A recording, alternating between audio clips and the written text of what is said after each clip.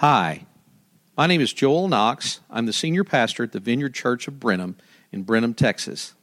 I'm so glad you're interested in our podcasts. This media is completely free to you, so you can share it with anyone else however you'd like. Our church is located at 1401 South Bluebell Road in Brenham at the corner of Tom Green Street next to the Bluebell Creamery and across from the Bluebell Aquatic Center. You can also find us on the web at vineyardbrenham.org and on Facebook and Twitter at Vineyard Brenham. Anyway, thanks again for stopping by, and I hope you enjoy the podcast. How many of you have ever heard that song? I was quite surprised to find out that there were many who had not heard the Mississippi Squirrel Revival. Well, we'll have to I'll come over and I'll play it for you. Yeah. Well, so again, show of hands, how many of you have heard that song before? Just, okay. Well, that was country singer and comedian Ray Stevens and his infamous song, Mississippi Squirrel Revival. Mississippi Squirrel Revival. It appeared on his 1984 album, He Thinks He's Ray Stevens. The song tells what happens when a boy released a wild squirrel in a Sunday morning worship service. Now, I've looked around and make sure that nobody has a shoebox with anything like that in it this morning, so you can just rest assured. Now, I love the line, it was a fight for survival that broke out in revival. And they were jumping pews and shouting hallelujah. Well, it also has one man screams, "Something's got a hold of me." Well, and then there's another one where the lady says, "Lord, have mercy on me." It kind of reminds me of church whenever I was growing up. My mom's not here, so I can talk about growing up in the Pentecostal church and not get any feedback. But there were services like that where you had to wonder if somebody had something running in their coveralls, because they were jumping and they were shouting and they were doing all kinds of contortions and crazy things. That was high quality, cheap entertainment, let me tell you. Well, I'm continuing our series in the Gospel of Mark today.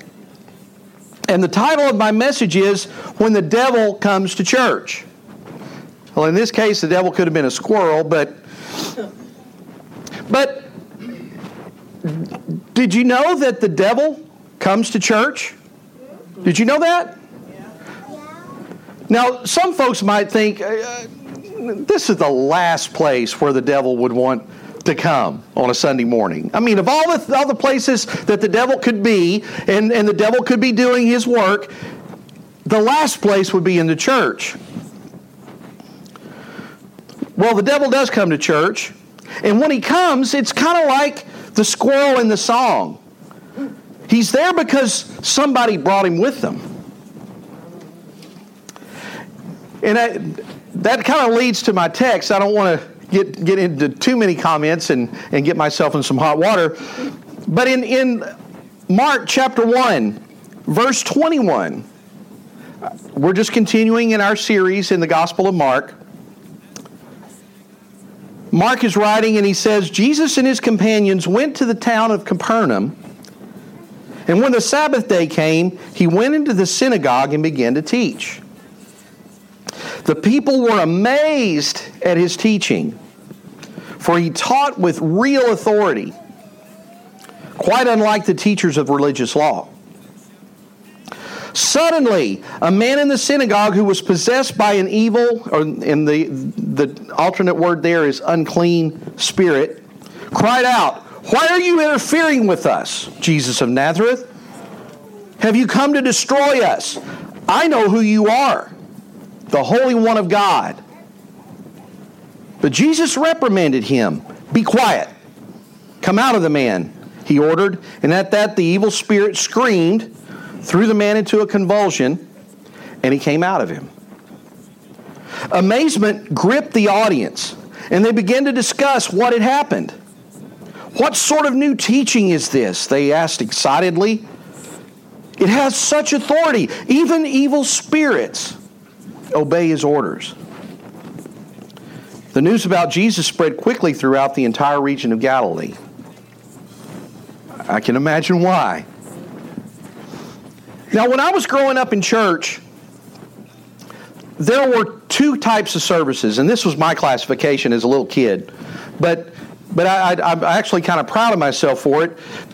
There were ordinary Sundays, and then there were extraordinary Sundays.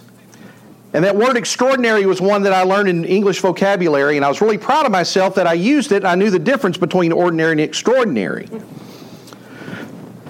But in our church, ordinary Sundays were the business as usual Sundays.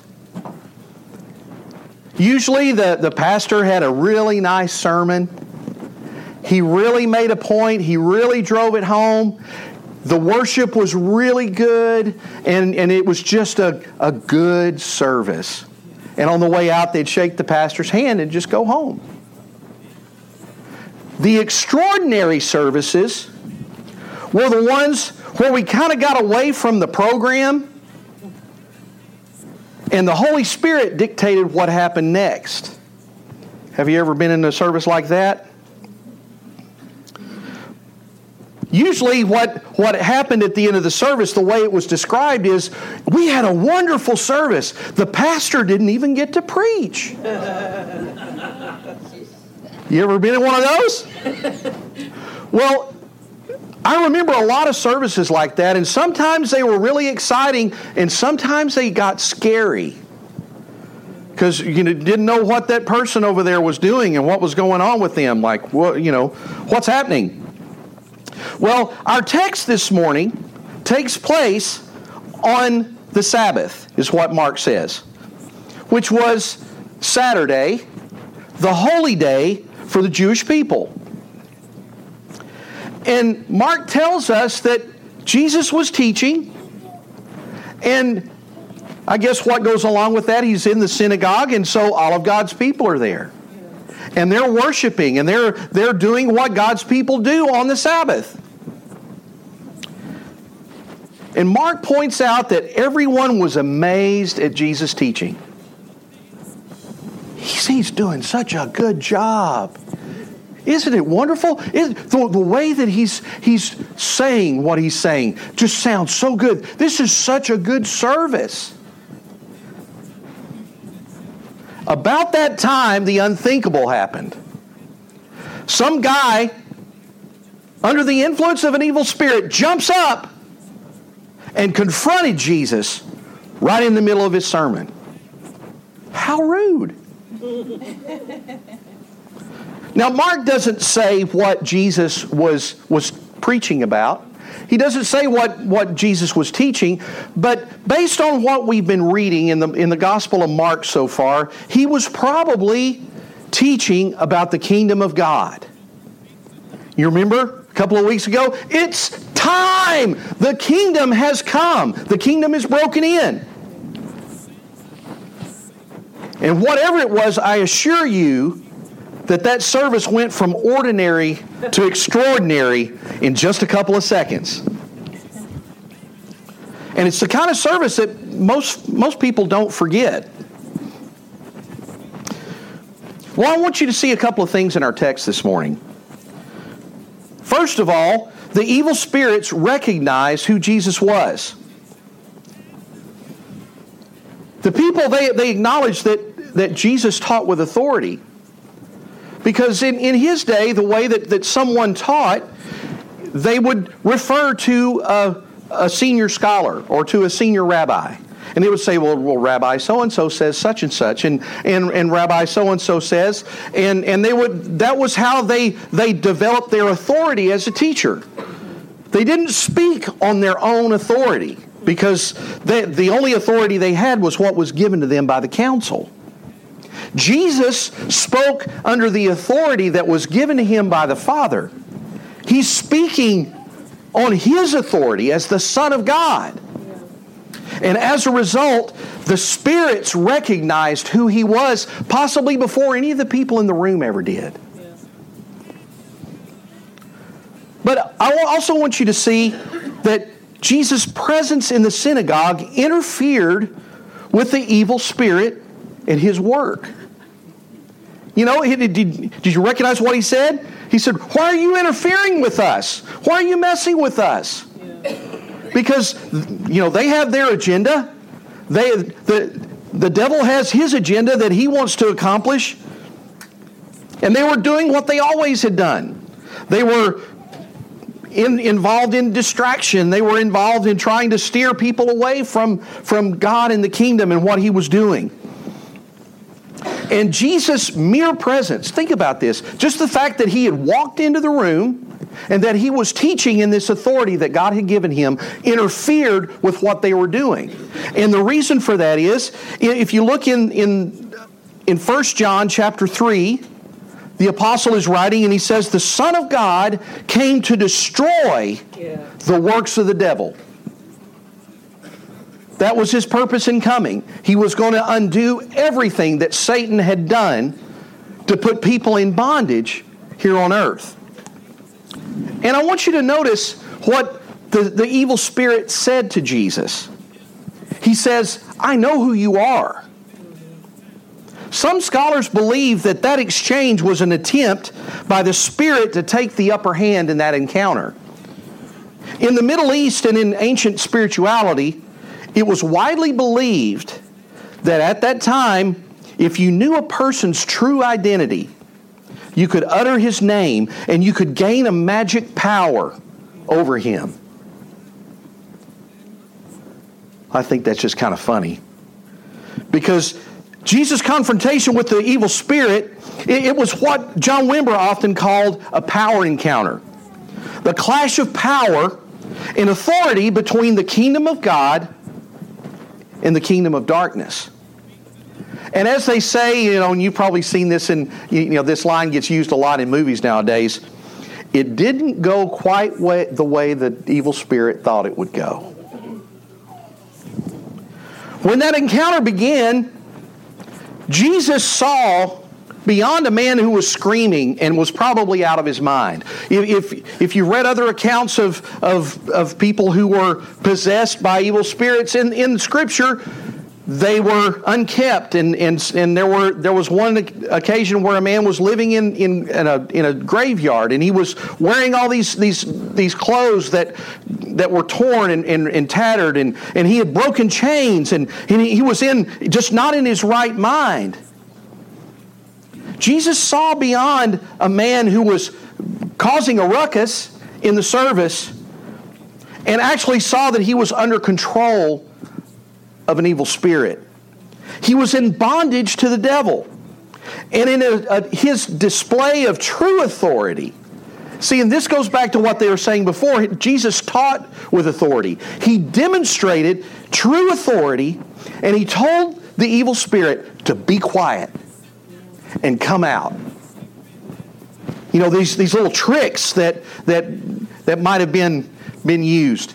Jesus didn't have to resort to that because he had true authority. And he demonstrated the superior power of the kingdom of God over the kingdom of darkness. And Mark tells us that the man shook. And then he collapsed on the floor. And he was free from the spirit's control. Then Mark, kind of matter-of-factly, said, amazement gripped the audience. Yeah, I bet it did. The people marveled in another text, and they even said that evil spirits even obey his orders. They had never seen anything like this before. In our terms, the kingdom of God had broken in, and which was demonstrated by Jesus' superior authority to drive out evil spirits and set a man free. Now, we're here on a Sunday morning. I'm not about to start trying to conjure up anything or make anything happen in this room. But I think this text has something to say to us. You know, a lot of us are like the kid in the song. and I mentioned this already, we have our little shoe box that we keep stuff in. And we have these things that they're tucked away, and they kind of fly under the radar, They're our thing, and we try to keep a control over it because we don't want anybody to really know. But we kind of carry that thing around with us, kind of like a shoebox. And we might even get away with carrying it into church, and nobody even notices. Maybe we protect them like they're little pets, just like our little pet rock, if you had one of those back in the day. That you just kind of, you keep it in your pocket, or you keep it in your backpack or whatever. Sometimes we don't even know what we're carrying around or how long it's been going on. But as the song said, something's got a hold of us. And we think we've got a hold of it, but it's got a hold of us. Now, what kind of stuff am I talking about? Well, I'm talking about things like anger, bitterness. I'm talking about unforgiveness.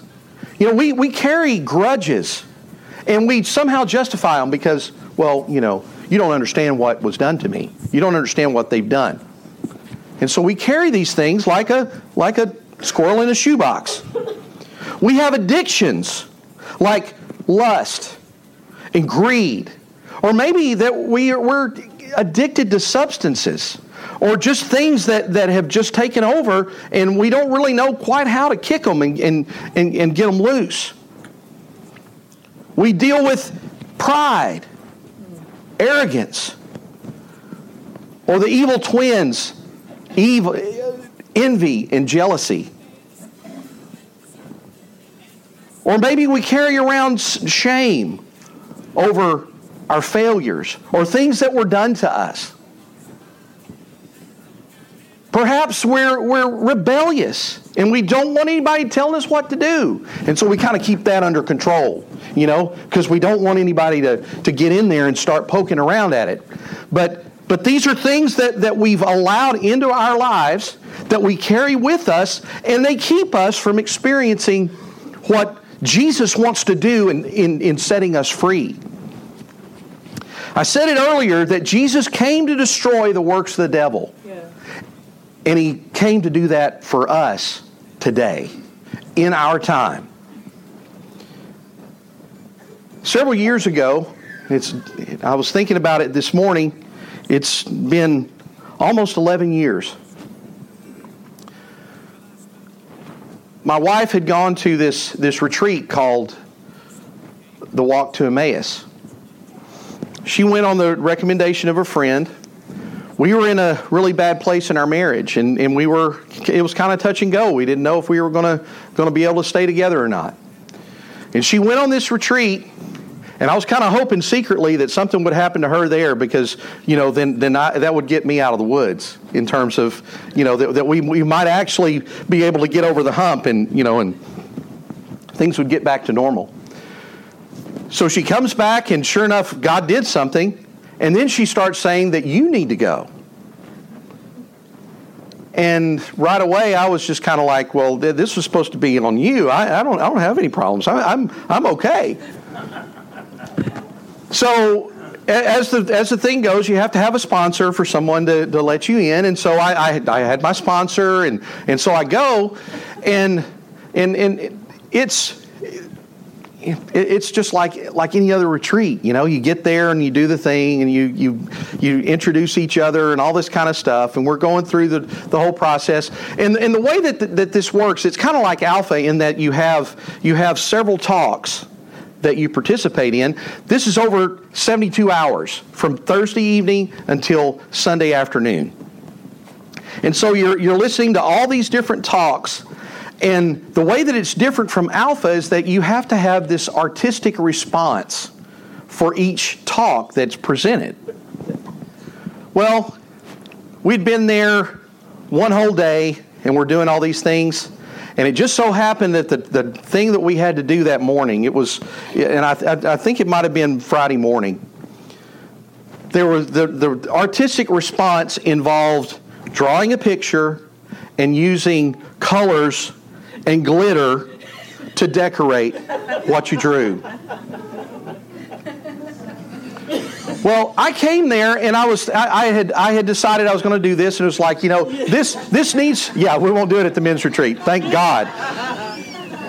So I'm sitting here at the table, and I'm just kind of grumbling and everything, and I actually had gotten to the place like, I think I could benefit from this. I think that our marriage could benefit from this if, hopefully it doesn't get too weird, and and by the time this is over with, we can get things worked out at home. Well, then comes the glitter, and I was sitting there at the table, and there's been a few times when I felt like the Lord spoke directly to me, and I think this was one of the times.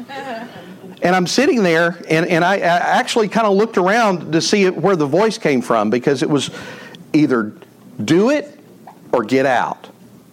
It was just real quick, just like that, and it startled me. So I get the glue, and I do it around like this, and I get the glitter, and I sprinkle it on there. Well, there were several more talks after that, and then finally on Saturday morning, they had this thing that they called Dying Moments. And we've done something similar to this here at the church, where you come forward, and there's lots of different things like it, that you come forward and you give the Lord something, and you say, okay, from this point forward, I'm going to do better.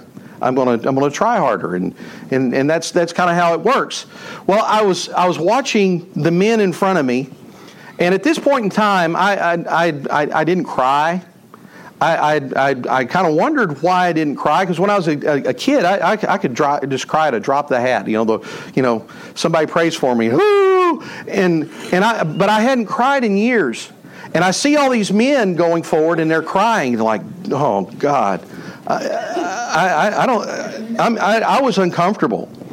Well, as it becomes my time, because we're going by rows and everybody's going forward, and it came my time, and I'm like, I'm hearing what these guys are saying, and I'm like, well, Lord, I have a bunch of issues that I need to confess, and I don't know which one's worse, and so I'm trying to figure this out on my way up there. Well, This is where it kind of went from ordinary to extraordinary for me, and I it was kind of like it was almost like a movie when it happened, and there's no other way to explain it. I was getting ready to step up onto the platform, and the way it goes, you go in front of the cross, and you just hold that bread out there and say, I'm giving up this, and you go and drop it in a basket. Well, I walked up, and when I stepped on the stage, it was like the room around me. And I think I don't think this was like what happened in the room. I think this was just what the Lord was doing with me. But it was like the room got dark. And all of a sudden there was this spotlight. And it was like a heat lamp that was just on top of me. And I'm standing there in front of the cross, and I'm trying to figure out, Lord, what am I going to give up? And all of a sudden, it just came out of my mouth. God, I give you my bitterness. And when I said that, I started wailing. I mean, I cried, and what happened next? It was like I saw a vision, and I've never really even seen a vision before. But I honestly believe this was a vision from the Lord. That it was like a hand came down and reached into my chest, and then grabbed something, and I've told a few of this story before. If you've ever seen the movie Alien, where the guy's laying on his back and the thing pops out of his chest and runs off, well, it was like that thing, but this hand had that thing around the neck, and it held it out like this up in the light, and it's just wiggling and doing all the things that the evil thing would do. And then it was gone. And I cried. I cried so much that weekend. The guys with me thought I'd lost my mind. They were concerned about me. And in the rest of the weekend, I mean everything. I boo-hooed, bawled, messed up clothes. I mean I tell you, I hadn't cried like that in my life. And in the days following that retreat, the Holy Spirit led me to this verse from Paul's letter to Ephesians. Paul writes, don't let sin or letting anger control you. Don't sin by letting anger control you. Don't let the sun go down while you are still angry. For anger gives a foothold to the devil. Now in my life, I've been very angry. I've had problems with anger from the time I was a little kid. And, when you ask my mom, she'll tell you. I've had problems with anger. And what ended up happening as I got older, when I would get angry, I would just internalize it. Yeah.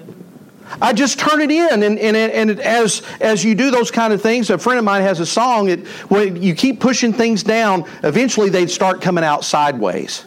You can't push things down until at some point it's going to start coming out somewhere, some way, somehow. And in my case, it came out in terms of bitterness. And it cut me off from what the Lord wanted to do in my life, what Jesus wanted to do in my life. I've been called to ministry. And for all these years, I couldn't understand, Lord, why aren't you opening up a door? Well, it's because you're bitter. And I can't use you in this state.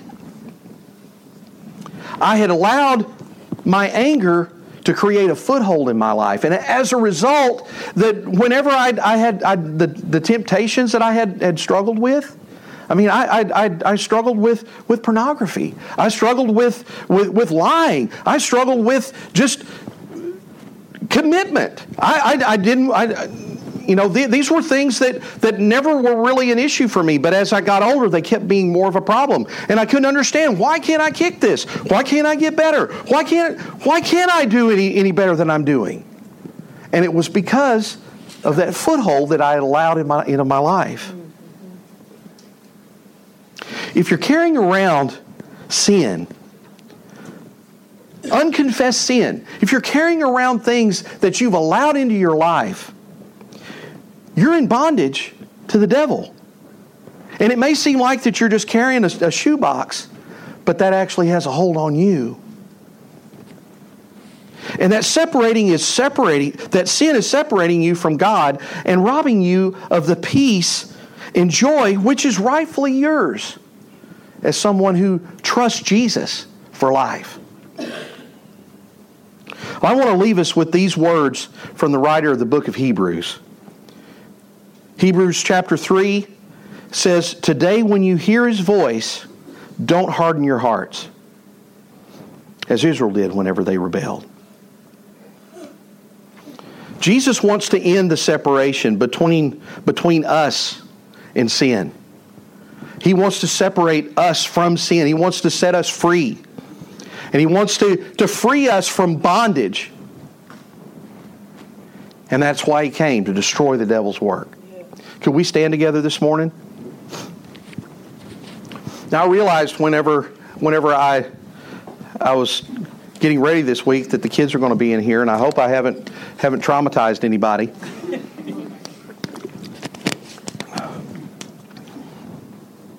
But we tend to live with stuff that we don't have to.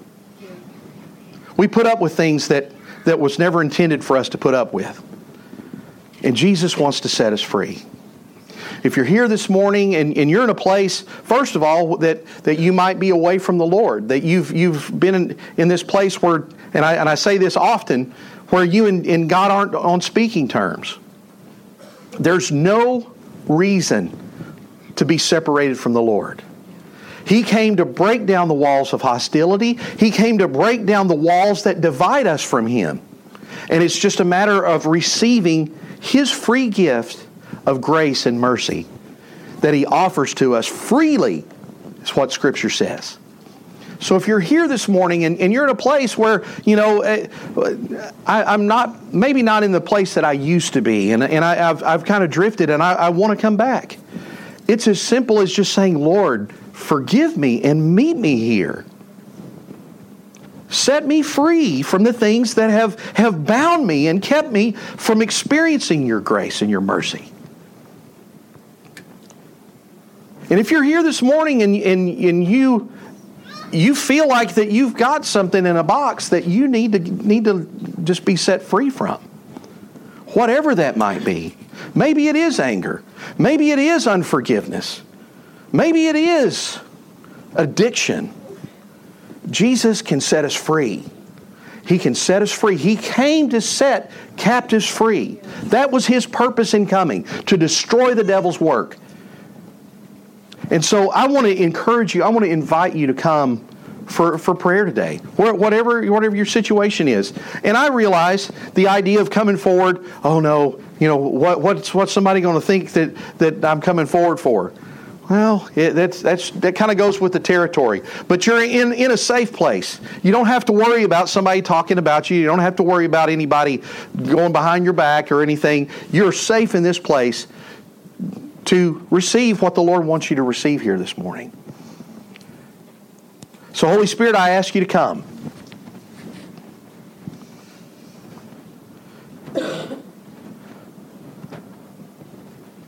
I realize that this has been more direct than possibly I've been since I've been here. But Lord, I feel like you want to speak to us, that you are speaking to us even right now about things that we've been holding on to for far too long. Yes. And I ask you, Lord, to come with your freedom, with your liberty. Holy Spirit, come and set us free. Set us free from the things that hold us back from what you want for us. God, in Jesus' name.